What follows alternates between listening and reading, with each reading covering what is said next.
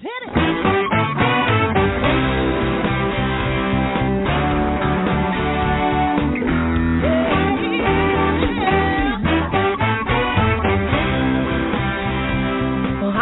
And welcome to Alzheimer's Speaks Radio. I'm your host, Lori LeBay, and I'm so excited that you're joining us today. We are going to have a fascinating conversation as usual as we learn from people all around the world at all ages and stages of life. Stay tuned as we shift our dementia care from crisis to comfort. All right, here we go. What you think about, you will bring about.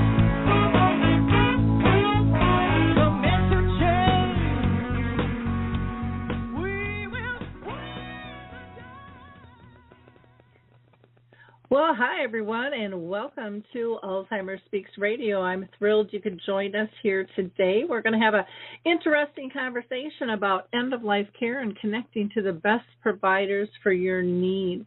But before I introduce you to our guest today, I always like to do a little bit of housekeeping. So for those of you that are new, Alzheimer's Speaks is about sound information, not just sound bites. We like to have real conversations with real people in the trenches. And, this all started because my own mother lived with dementia for 30 years. And I just thought, gosh, there's got to be more resources and tools out there for me to tap into. I also want to thank the Mark Arneson Band. They do our opening music called Clarion Call, and you can download that on any of your favorite music platforms. I also want to give a shout out to Artist Senior Living of Potomac. Today, actually this evening, you can participate if you'd like in a caregiver survival camp that I'm putting on, finding out about the realities of dementia-friendly, family tips and tools. That'll be at 6 p.m. Eastern Time, and you can sign up for that by calling 241-293 0155. And then on Thursday, they're also going to sponsor another program. This is Tools for Dementia Professionals, Understanding and Supporting the Families We Serve. And that one will start at 5:30 Eastern Time, go till 7. And you can call 240-293-0244 for information on that.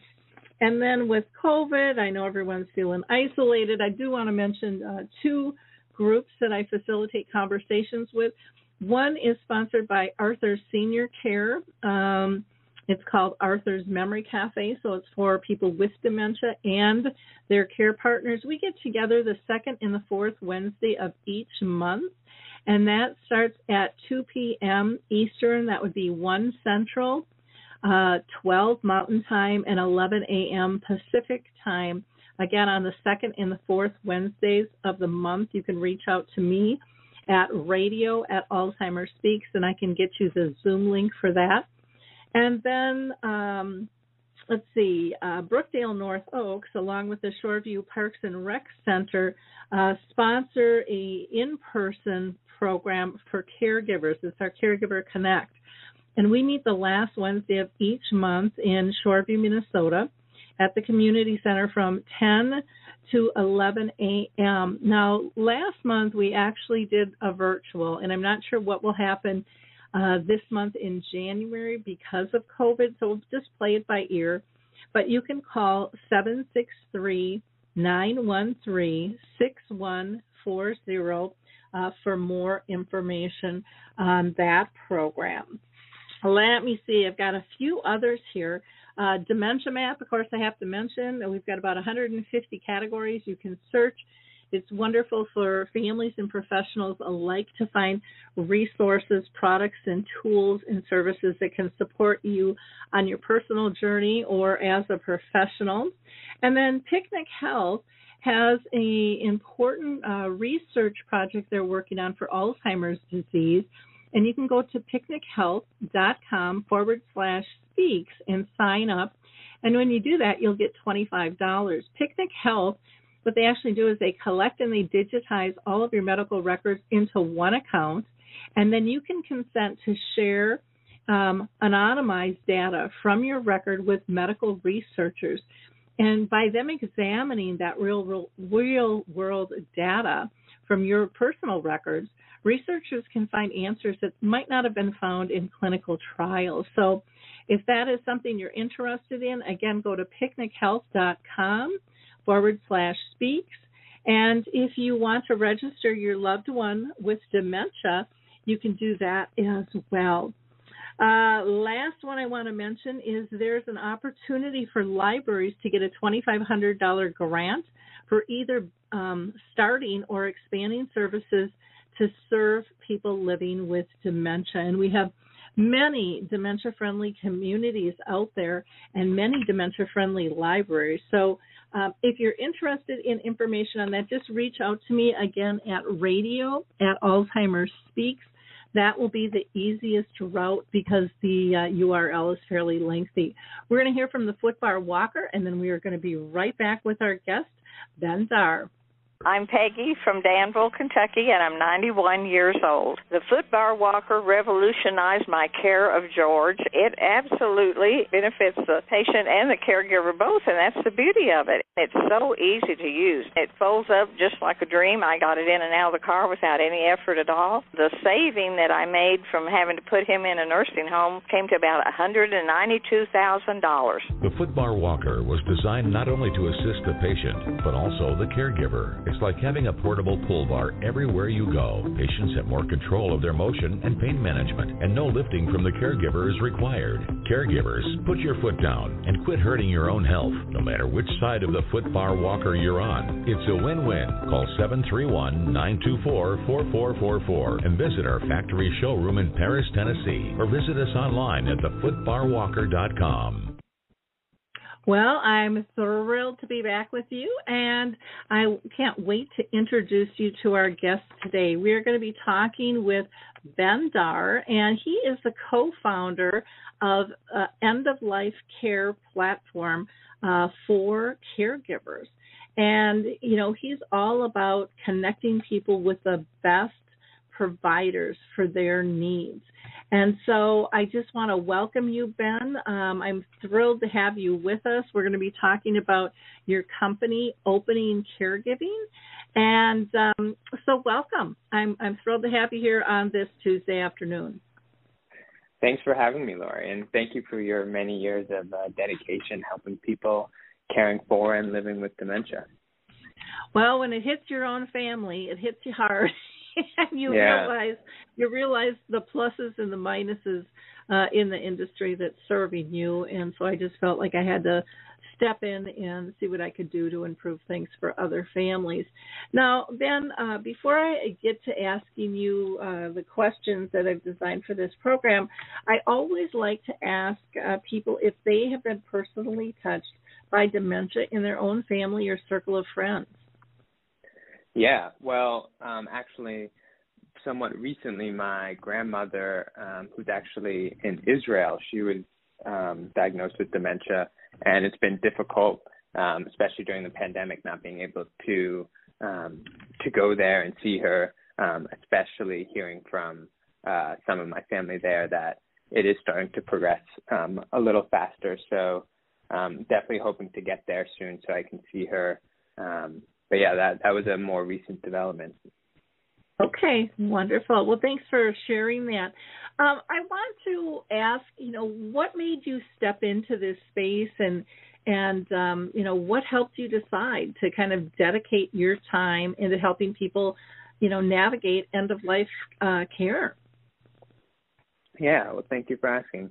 So over the last few years, both my grandmother and my aunt entered their end-of-life stages, and it was a really difficult time for my family, and I started to get really frustrated just being so uneducated about end-of-life care and caregiving and trying to help but not being super helpful. And that kind of gave me the realization that this is the first time of probably many times where I'll either have to be a caregiver or a care recipient, and those will be some of the most meaningful moments of my life. And I wanted to use my technology background to help just make those moments easier for myself, my family, and for every other caregiver that and care recipient that will inevitably get to that point. So it was really that realization that this isn't a one-time thing, and that it is a really, really impactful moment or period of your life. Mm-hmm. How would you define end-of-life care? Because, some people think, okay, they've got hours, and other people are thinking, well, it's coming, Yeah. and it might be a few years out. Can you define that for our listeners? Yeah, it's a great question. So I think it's changing a little bit.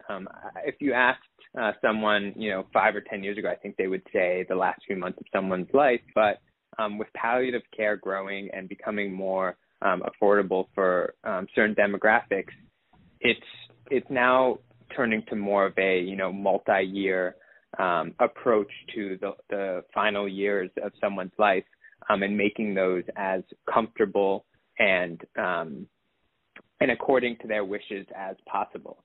So I personally look at it as, not just the last weeks or months of someone's life, but, the time leading up to hospice care. So hopefully in some sort of palliative care, and then hopefully hospice care is not a last minute decision in the last weeks of life, but more of a, transitional phase and a period for them to, find meaning, and for the family to find spiritual meaning, and really kind of settle into what's happening versus it being a rushed experience.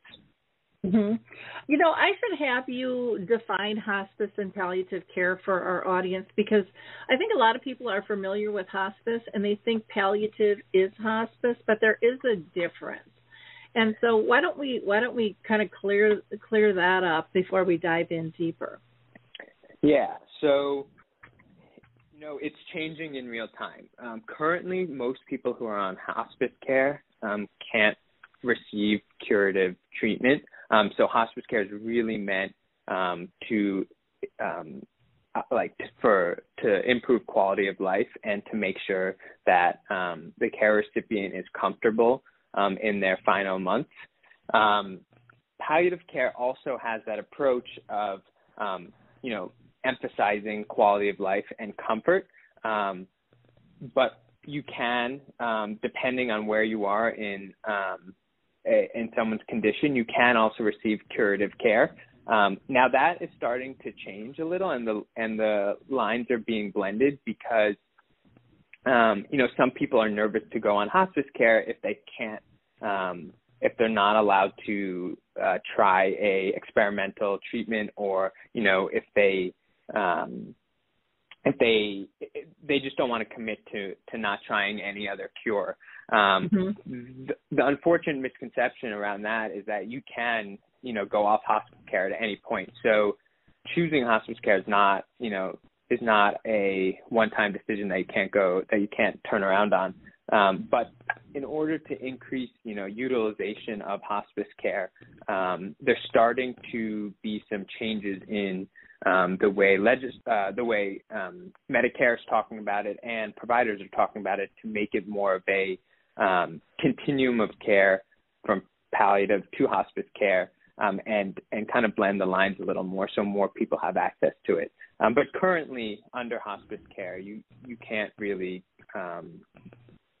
enroll in any sort of curative treatment. So when you're talking curative treatment, does that mean even like an antibiotic, not necessarily like chemo and radiation? No, you can. It's curative to like the primary diagnosis of the care recipient. So it would be things like chemo or radiation. Okay. It's just good for people to understand, the vast, applications that are out there. And again, this is ever changing. And I know one thing that I found was different doctors have different perspectives on both of these, and if they will refer or not. Have you seen that be an issue too, where some doctors are more comfortable than not making a referral? Yeah, definitely. And there's different education levels around hospice care among physicians. Unfortunately, it's often not required in their training to have a deep understanding of hospice care. So it definitely varies widely, the point at which physicians recommend hospice. And that's something we're trying to do at Open Caregiving, is try and help educate both caregivers and care recipients, as well as physicians and people who can help influence caregivers to make decisions that are most in line with the wishes of the people they care for. Okay. Well, why don't you tell us about Open Caregiving, and I always like to ask people how they pick their title of their company and, their name, and then how does it work? Yeah. So the question about the name, my co-founder, Dan, he actually came up with it really just at the genesis of starting it.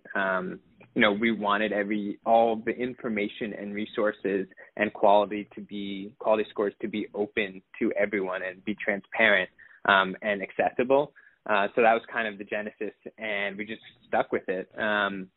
Open is the term that we both open anything. So from a technology point of view, open source means like technology that is open to the public and people can build on top of it.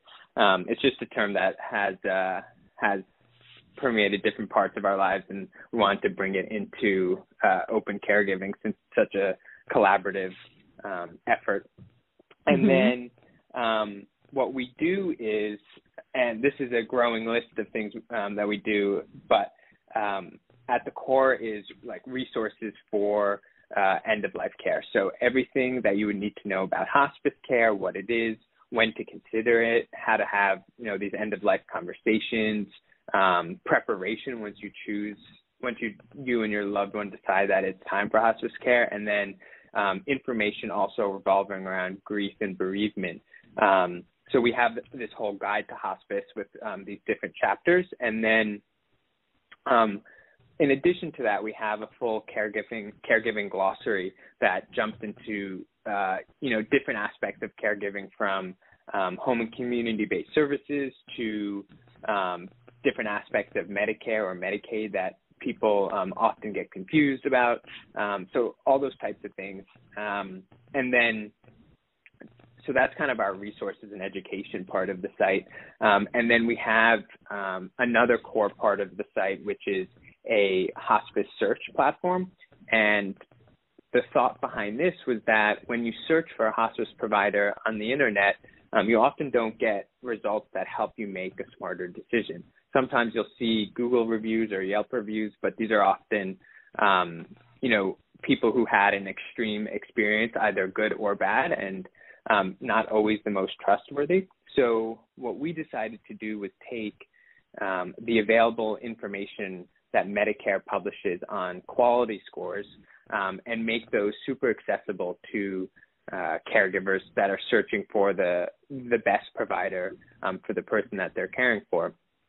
So we make that data very easy to understand, and we make it so if your priority is making sure you choose a provider that excels in spiritual care and religious care, and also, for example, giving timely help, we show you which providers excel in those categories, and which providers, excel in other categories, or who excels in all those categories. So we try and make it as simple as possible to pick the best provider for what you're looking for. Okay. Well, and it is confusing, and it is complicated because so many families don't have this conversation until it's too late, and then they're kind of second guessing, is this what mom or dad would want, or, my spouse, because we never really, we really avoided the topic, I guess is probably the best way to put it. And then there's all that added guilt of, am I doing the right thing? And, am I really meeting their wishes, when you never had those conversations? So I like that you've got the educational resources there where people can kind of search. Do you have anything that helps them have a conversation about this topic so the patient can be involved? Yeah. So I am just pulling up the name. So on our How to Have End-of-Life Conversations guide, we talk a lot about, how to have the conversation. And then we also link to the Conversation Project, which does a phenomenal job, going even deeper on how to have a conversation from many different angles. So we didn't want to, they've done such a good job that we didn't want to try and rewrite what they've done. So we have a lot of information, and then we link to them for, really tactical ways to start the conversation and how to respond to certain, disagreements or confusion and that type of stuff. Okay. There's, and I don't know if you've heard of Compassion and Choices, but they have a great program, and especially dementia related, where they help you with your healthcare directives in terms of if this happens, do I want that? If I want that, what if this and that happens? What are your priorities? And I know for myself, I haven't been diagnosed with dementia, but Lord only knows. My mom lived with it for 30 years. I could have it, but I went in and I filled that out because it's like, and it could apply to heart attack, car accidents, all kinds of situations. But just to be able to have, let your loved ones know what you want. These conversations are deep in many, and there is such a stigma about palliative care and hospice, and people thinking either that they can't afford it or they're not ready yet, and they don't understand the umbrella support, that it's not just for the person who's sick, but they really help the family and those caring for that person as well, wouldn't you say? Yeah, I completely agree. And to your point about having the conversations, it's the same thing. It's really important not only for the care recipient, but also for the caregivers.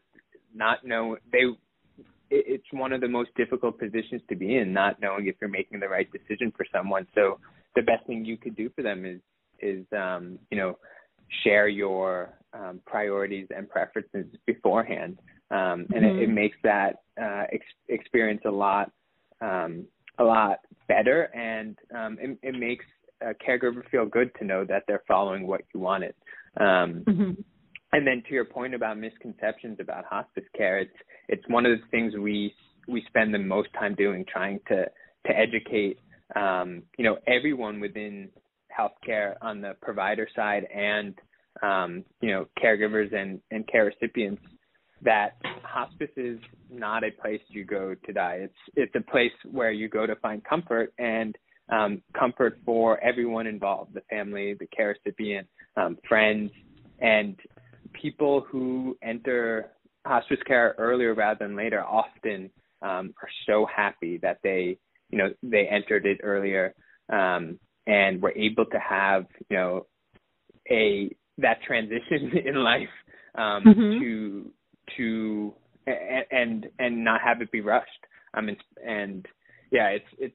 It's really unfortunate that there's still a lot of misconceptions, and I think that's kind of why the lines between hospice and palliative care are starting to blend, because people are realizing that it can't be so. One of the ways to educate people is to make it less of a rigid thing, Well, one of the things that I guess kind of irritates me with the conversation is, we talk about end of life, and I get that, but it's really about quality of life and comfort of care at that end of life. And those are the two important factors that I think people are missing. I remember, both my parents were on hospice when they died, and I was shocked, like when they're like, oh, well, we'll get a liquid medication because they can't take a pill anymore. And I'm like, well, why the heck didn't anyone say that earlier? We had to get to this point and struggle with her medications because she's having difficulty swallowing, when this is common, accessible, medication adjustment. And yet, when you're dealing with those professionals, they have such great insight. I think they're much more in tune to pain levels and signs of such. And, who wants to be in pain? Who wants to be uncomfortable? bringing in joy, really having staff that are compassionate too, I think can add such quality of life in and of itself when they still are treating you like a human being and not just some task that they have to do, and being able to support families there. What has really surprised you about hospice and palliative care now that you're, full in on this field? Yeah, a few things. I think the first, working with a lot of hospice providers, it's been amazing to see how the industry really attracts people that genuinely want to see things improve for the people in their end of life stages. Kind of like you were saying, it's people are just so collaborative and willing to try anything to improve this period of people's lives. So that's been really refreshing. You don't see that in every part of healthcare. And I think one other part of that is seeing that hospice care is really tailored to the preferences of the care recipient and the family, more so than I think other types of care. And I think that's so important because caregiving trajectories and patient trajectories are as diverse as the people involved, and are really shaped by family relationships, cultural norms, expectations, socioeconomic status, and it's been amazing to see how hospice providers across the board really take everything into consideration, and don't just treat everyone in a one-size-fits-all manner. It's been just really eye-opening, and I think a lot of other parts of healthcare could learn from that. Oh, I totally agree. It's like they're a different breed out there. And typically what I have witnessed too is the calmness that they bring to a family that's under just such grief and duress and stress. And they get all the family dynamics. So, I mean, if you're having a feud within the family, there's nothing they haven't seen and can help you deal with. And just to tell you, you're not alone in that situation makes a difference to so many people. Or being able to be there for the person when a family member is just unable to because they're grieving so much. It's pretty amazing. They also, I think their follow-up is incredible as well. Even after somebody passes, they don't, it's like their job's not done. They're still checking on you for a year. I think a lot of them, it's 13 months. They go that 1 month over, and people are shocked, but they're honored to be remembered, And I've seen providers starting to get very creative with figuring out the best ways to support families in those grieving period after their loved one passes. I've seen providers just trying new things, trying to embrace technology and community, especially during COVID, when it's been difficult to get together. So I completely agree. It's a really big part of the equation that people sometimes forget about. Yeah, I would actually like to see them incorporate something that we've done for dementia.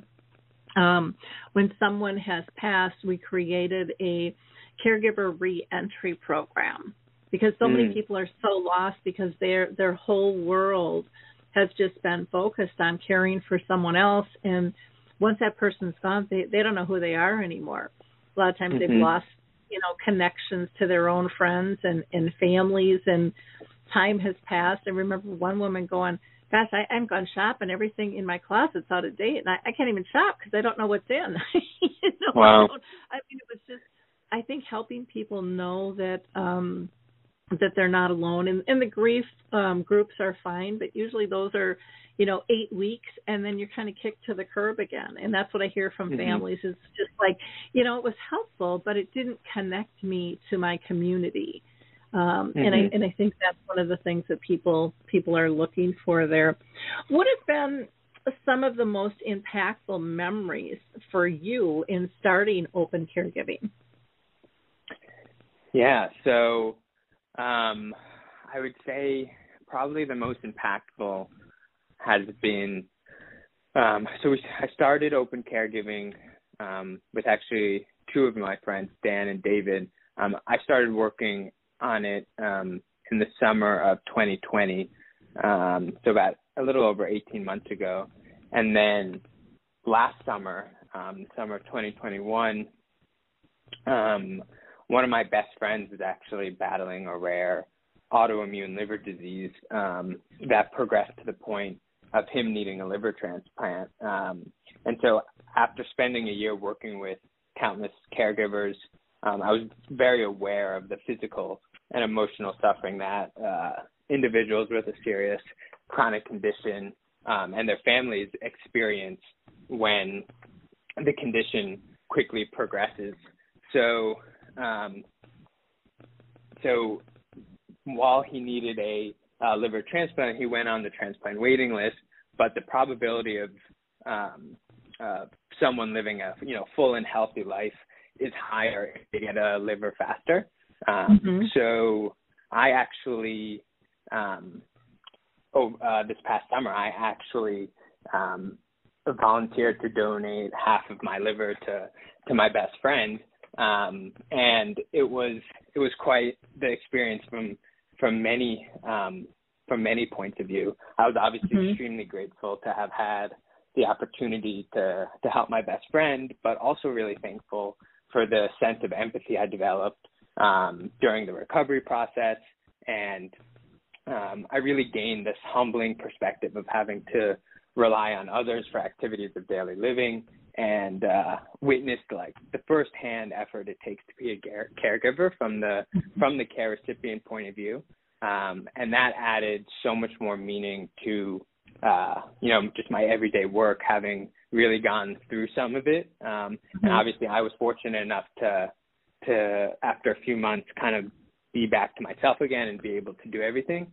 But those first few weeks, especially where I was pretty reliant on my girlfriend and my parents and my sister for everything, was quite an experience for the work that I'm doing, and really connected me closer to why it's so important that we help caregivers.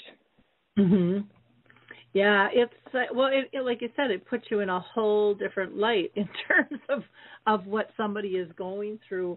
It's really easy a lot of times for us to want to help and give care, but most of us don't like being cared for, because and not that we don't want to be cared for, but we don't like being sick where we lose our independence, and so there's this pushback of I can do it myself, and all of those things that come into play that emotionally you have to grapple with and work your way through them. And again, that's something we don't really talk a whole heck of a lot about. It's kind of that ignorance is bliss. It's not going to happen to me or my family. A lot of us try to go into that mode. And, completely. And that doesn't. That's not honest. And all, like you said, all of those nuances that you don't realize until you're actually in the experience was really eye-opening for me. There's, even after going through the experience, the number one thing I learned is that I still don't really know what it's like for someone else, because every experience is so different. And that's a very humbling thing to realize, that you really need to listen to every single person. No matter how much you do know, you don't know what they're going through. So it was probably the most memorable experience so far, just in terms of obviously for my personal, just personally, but also just for the work that we're doing and, adding another level of meaning to why it's so important. Mm-hmm. Well, and I think that is important. You acknowledge that everybody's journey is different. And so often we don't like things that complicated. It's just like we want one story so that we can wrap our heads around it and we can control it and fix it. And, that's not life. We're all individuals, and no matter what you're going through, no matter what disease or illness you might have, it's going to crop up different because all of our bodies are different, our immune systems are different, our environments are different, our network around us is different. And so it's going to ebb and flow. And it is, any illness, I believe, is bigger than just the person. It affects everybody around them as well. And so to have these difficult conversations that I really don't think have to be difficult, but there's for whatever reason, we have this huge stigma about death and dying, and yet anyone you ask says, yeah, I know I'm not going to live forever. So I kind of shake my head and go, why has this been so difficult to have this conversation when we all know realistically, we're not getting out of this place alive. So why don't we want to plan? We're so obsessed in this life with control. Why don't we want to control how we exit? I still haven't been able to figure that one out because I guess I'm just one that's not afraid of that conversation, and I talk about it openly, even when people are uncomfortable. Even like with my daughter, I said, no, I want to be cremated, and she's like, I don't want to burn you, and it's like, honey, let me be small once in my life. It's okay. I don't want to take up space. We talk about all of care, but it's just, it alleviates so much for those who are caring for you if you can be on the same page with, yes, I want to pull palliative care in because I know not only are they going to support me, but they're going to help support you. And give you some time back as well. Same with hospice care. This is a journey together, and yet I think so many people don't look at it like that. But it really, in my view, it's a caring journey together. Would you agree or disagree with that? No, I completely agree with all of it, and I think back to the point we discussed earlier about quality of life, I think having these discussions earlier, even before, anyone is sick or anyone is a caregiver, increases everyone's quality of life. I've heard from a bunch of people that by having the conversation really early, they felt a weight lifted off their shoulders that they didn't even know existed, both on the caregiver and the future care recipient point of view. And so I think it is weighing on a lot of people without them realizing. And then obviously when you actually have to make decisions, then it's weighing on you like crazy. So, I think education around why the conversations are important and how they can lead to not only your preferences being fulfilled, but also, your quality of life being better in the time you have now can really drive the conversation because, everyone wants better quality of life in the present, right? So I think it's really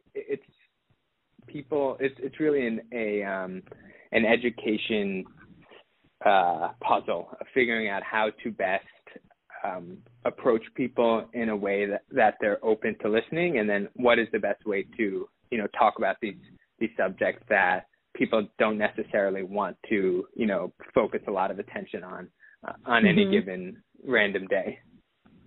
Well, and I think about too, so many people are divorced or have never been married, they live alone, and they really worry about who is going to be my team. Who's going to care for me? And so creating that care team, which, maybe it's not family, maybe you're estranged from your family, maybe it's your neighbors, maybe it's your friends, maybe it's coworkers. maybe there really isn't anybody that you feel comfortable with. You still should think about having someone be that power of attorney and able to make your healthcare choices for you. And maybe that's hiring somebody out if that's what you need to do, in that case. But ignoring it's not going to make it any better.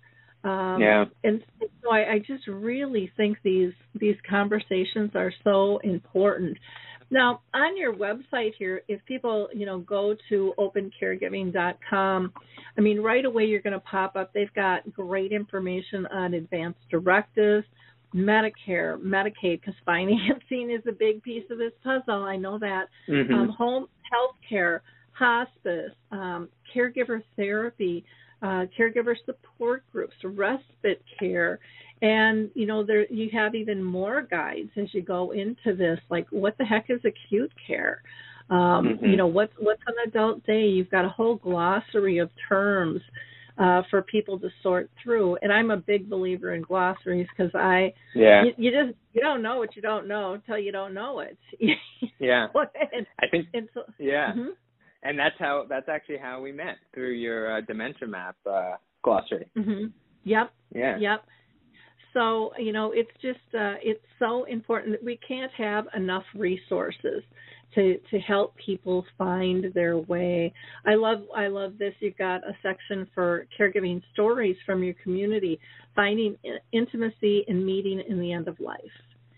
Don't push that away. That's precious. There's still ways to do things, and to be able to choose happiness despite circumstances, helping families through grief. You've got tons of great stories here, as well as, putting in your zip code to find your best hospice needs, in your area for people. Again, I give you kudos for pulling this all together. How long did it take you to build the website and fill all of the information in? Well, I appreciate the kudos. It's inspiring to see the work that people like you've done over the last decade, and it definitely influences kind of our approach to serving caregivers and care recipients. So I appreciate that from you. It's taken us, we do everything one piece at a time. So first we built the caregiving glossary, then we worked on the Caregiver's Guide to Hospice. All along that path, we were interviewing caregivers and having them share their stories, both to share with our community, but also to help inform us on things we may have overlooked or just didn't understand. And then more recently, we built the search tool, started working with some of Medicare's quality data to incorporate that. So, all in all, it's been about 18 months so far, but, we built one thing at a time, launched it, got feedback, and understood what caregivers wanted help with next, and kind of went there. So everything's been driven by what we hear people need the most help with, and that's kind of what's driving our future steps as well. Well, fantastic. And like Ben said, they are part of Dementia Map, or you can go right to, opencaregiving.com, to get more information from them directly. Where do you see the biggest areas of improvement in end-of-life care, or maybe needs in end-of-life care as well? Yeah, I think it's a tough question. There are a lot of areas that are, there's a lot of great stuff happening, but there's always an area for improvement, especially when you're talking about such a serious subject.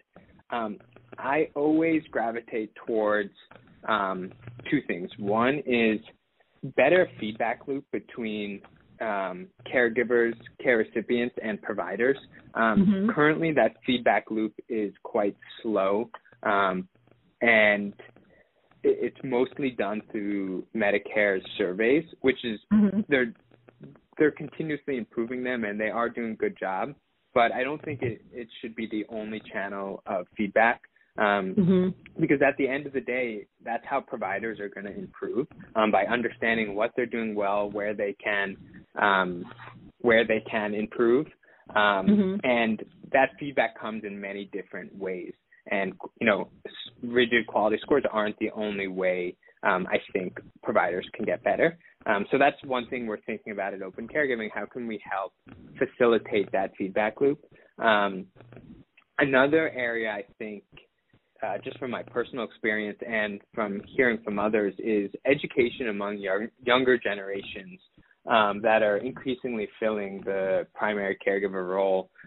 Education around hospice and palliative care. A lot of people in their 20s don't even know what hospice care is, let alone like when they should think about it, or why it's helpful to know about some of these things before you actually need them. So, and I also think it helps with those conversations, being introduced to the concept of hospice care and why it's important.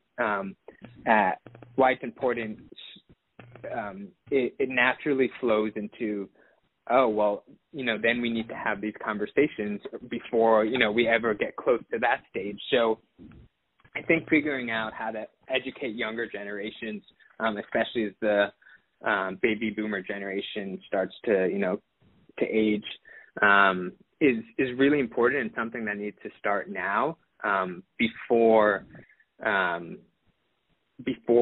baby boomers enter their 80s.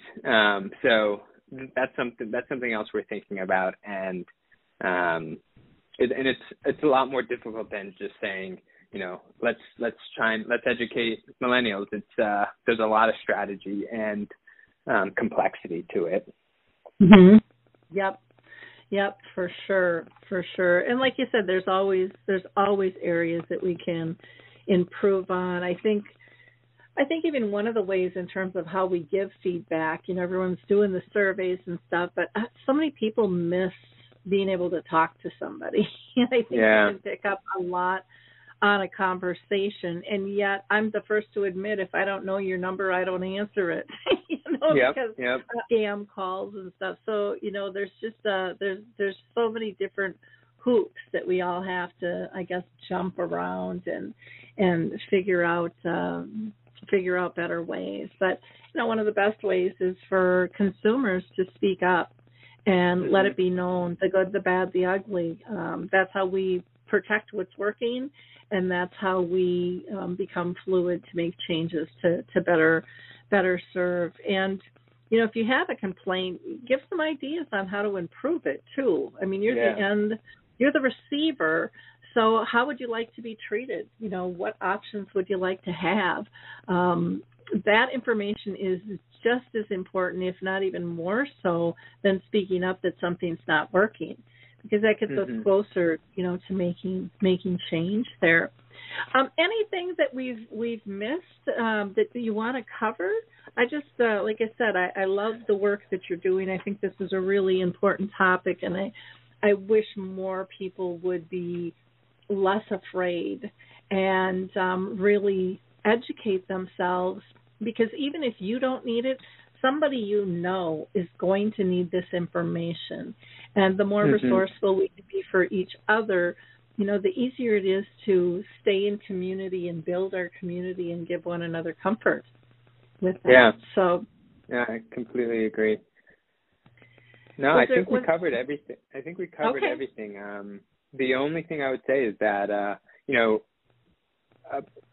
educating yourself on these topics and having those difficult discussions, much earlier than you need to, really makes, life richer in the moment.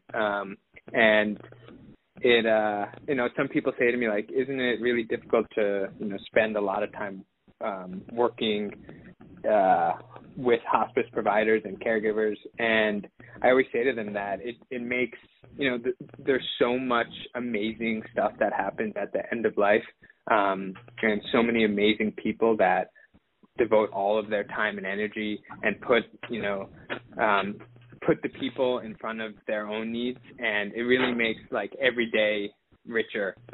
even if you're not personally in an end of life stage.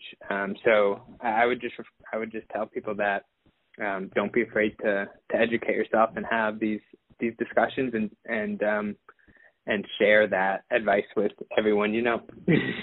Exactly.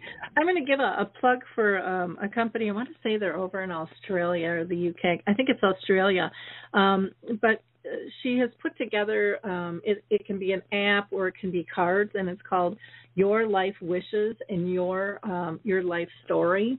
But it really guides family and friends to have deep conversations, and they're not one-sided. So, if I ask you, Ben, how would you like to be cared for at the end, I'm expected to say how I'd like to be cared for too. So it's a natural conversation instead of, oh my gosh, we're in crisis, answer this, I have to write it down, type thing. Because I think sometimes that's how it's approached.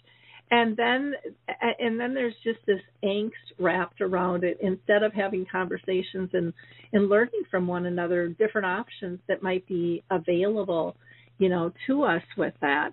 Now, people can get a hold of you by going to your website at opencaregiving.com. That's opencaregiving.com. Or you can email Ben at hello@opencaregiving.com. Again, that's hello@opencaregiving.com. You are also on Facebook. So if you, love Facebook, just put in the search bar Open Caregiving. And same with LinkedIn. You can search under Open Caregiving as well. And, check out their site. They've got lots of great information and tools, to be able to use. And if you're a provider, hook up with them and see how they can help you get better seen as well, with all of this. And, have it in one spot. I'm thrilled that Open Caregiving is part of Dementia Map as well. So, thank you for sharing your knowledge and your services, with our group, because again, I don't think any of us can do this alone. I think it takes a team, to provide quality of life, and there's so many issues to be addressed. Nobody can answer them all. So you guys really kind of dove deep in this area, and it definitely is a need. So kudos to you. Thank you, Lori, and thanks for having me on the show. And I'm looking forward to continuing to see all the amazing work that you do as well. Wonderful. Well, for our listeners, if you like the show, click it, share it. That's one of my things is, don't keep good information to yourself, because there's always somebody else who needs it as well. And again, they might not look like they need it, but we don't have these conversations, so you don't really know who's mulling around stuff and what their caring situation is within their family and circle of friends. So just, start being more authentic. Open up the door so it's easier for people to grab this information. You can change the world by just doing that. So until next time, take care, everyone. Next show on Thursday, we're going to be talking with an attorney, Margaret Barrett from Safe Harbor Law, and we're going to kind of be going down this path too about end of life, but just in a different area in terms of protecting your assets. So thank you all, and feel free to subscribe to the show. Bye now.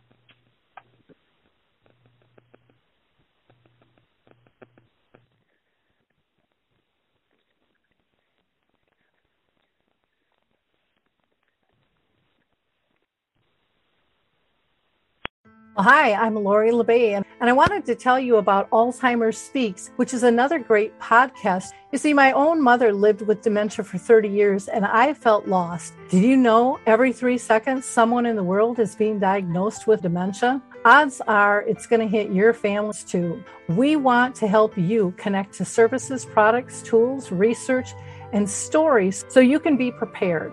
Please subscribe to Alzheimer's Speaks on your favorite podcast platform.